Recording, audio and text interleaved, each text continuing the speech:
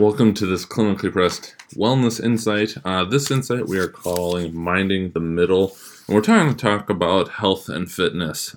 Just spending more time online with digital media recently due to COVID and just seeing more things out there. It always gets me back to thinking about the extremes that we see when it comes to health and fitness, and that it seems that it has to be, in a lot of people's eyes, only one thing really can be the thing that fixes your diet, fixes your health, makes you get in shape. It's the best of the best and always is. And I've always struggled with that and have learned over my career that that is not the case, because if that was, then everybody would be doing it. We wouldn't keep coming up with new things, and essentially it would be it and done, and that would be all that it is. But that never is how it actually works out. And so this is almost just like a friendly reminder of, we have to look at this world of extremes, and there's a place for almost everything. Now, there is some crook and snake oil types of stuff out there, absolutely. But for the most part, things have a place, and that can be different for everybody, and that's okay that it's different for everybody.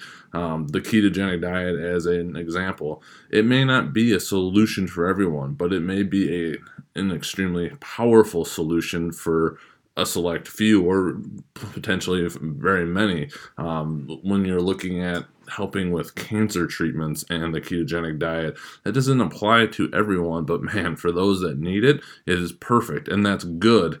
Kind of the same thing with fitness, going out there and looking at the different things that, depending on your goals and what you're trying to do, there might be certain things that fit for you, but there might be certain other things that might not fit for you. And we have to be okay with the fact that we don't have to fit into the niche of what somebody's trying to sell us or get us to do.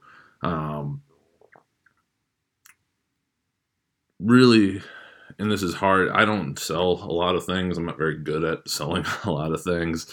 But trying to look at, are people saying that? Like, to me, it's, here's an option, here's why we think it works, here's how we're going to make it work for you, is something more powerful than this is the thing, this is what's going to work for everybody, this is what fixes so many things. And really, that's something to pay attention to. So are people actually trying to help you and improve what you're doing, or are they just trying to sell you something? Really, I took a statistics course recently, and the idea of the bell curve and distribution came up. And when you really look at the bell curve, and if you go to the video of this, there's a picture on there, but it's very easy to Google. 68 or so percent live right in the middle, or within one standard deviation. You take that out a little bit more, and you're looking at adding another 27.2%. So really, at the extreme ends, we're looking at 4.4% of these outliers, where some of these things really can benefit them and take them to the next level in their health or their fitness, or a specific supplement to help take them over the edge, for whatever it may be. People will talk about looking at the extremes of high-level professional athletes and some of the things they do to help their body, and then if you look at the research, it shows that there's only a small amount of potential improvement with those. Well, for somebody that's operating at that high a level on the outside of this bell curve, that can be what sets the difference, because they already have so many percentage points of what they have focus on to hit the big things, that a 1% increase could mean all the world to them, whereas a 1% increase for myself is an improvement, absolutely. But is there other things I can look at that can get me a 4 or 5% increase that aren't, super expensive or anything like that, in terms of some of the different technologies and things that are out there? So this comes back to, for me, looking at the evidence-based paradigm in terms of how you're using some stuff. And really, for a consumer, this can be overwhelming depending on how scientific you are or want to get. But looking at, is there actual evidence out there? Google Scholar is a great resource. It's not that you need to go in and read all these journal articles, because that can be daunting in and of itself, but it is something you could take a look at to see if there's actually evidence out there. Examine.com does a great job of summarizing all the research, especially when it comes to supplements. Highly recommend checking them out. But then looking at expertise. Expertise and experience are very different. I don't think everyone in the health and fitness world needs to have a PhD. I don't think that is a necessity, but I also think they need to demonstrate that they've done something more than just sign up in a mid-level marketing system to sell supplements or shakes or an exercise program or whatever it may be. If it works for them, that's great, but what are they doing to back up those claims?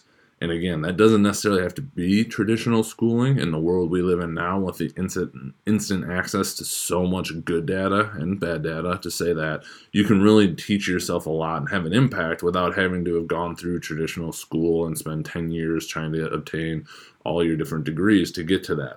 Does it help? I think so. It demonstrates a respect for the knowledge and the desire to get deep down and not just look at the surface claims, because some of these people, when they start talking to you about nutrition, don't know necessarily all the underlying science, whereas others who have spent the time doing it and even are teaching it really can get deep into that data and that information, and that can be reassuring for people when you're looking to buy things from them. But that's not necessarily to say that somebody that has a PhD in something is always credible in what they're trying to sell you. You always have to be aware of that. And then look at personal values. What is important to you? How much are you willing to spend for something that may or may not be a panacea or something that really helps you out, versus going and looking at things that have been proven to have general benefits that are a good starting point and hopefully aren't super costly to you. There's a lot you can do in nutrition and fitness and performance that don't have to cost a ton of money, and I think that gets lost in the glitz and the glam of everything that is out there today.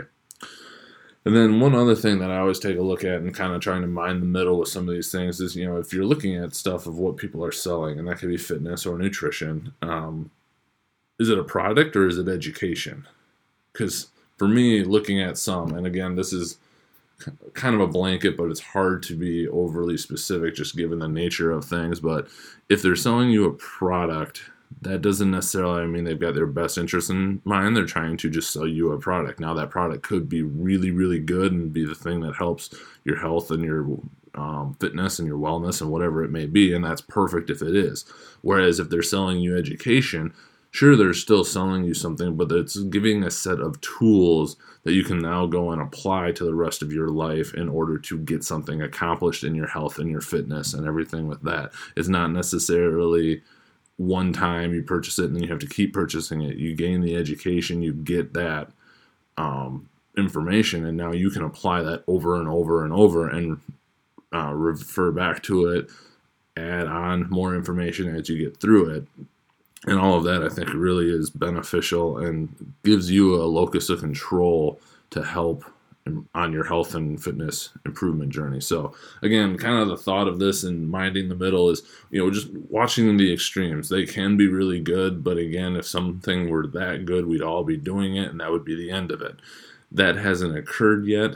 Some very smart people in this is there's really nothing new that's being invented on a day-to-day basis with all of this stuff. It's just getting repackaged and combined to potentially make it more efficient. So that's something to keep in mind too. A lot of it you can find without having to then go and fully purchase or whatever it may be, something that is quote-unquote new. So really try and stick to the basics. The basics are fine. It's going to work for a vast majority of people. When you get to a higher level, then it's something to talk about. Looking at different things that might really, truly take you up just that percentage point that you need to compete at the highest level. But that's a different conversation for a different day. As always, if you have questions, please feel free to reach out to us on social media. Hope everybody's doing well, enjoying the summer, and we will talk to you all soon.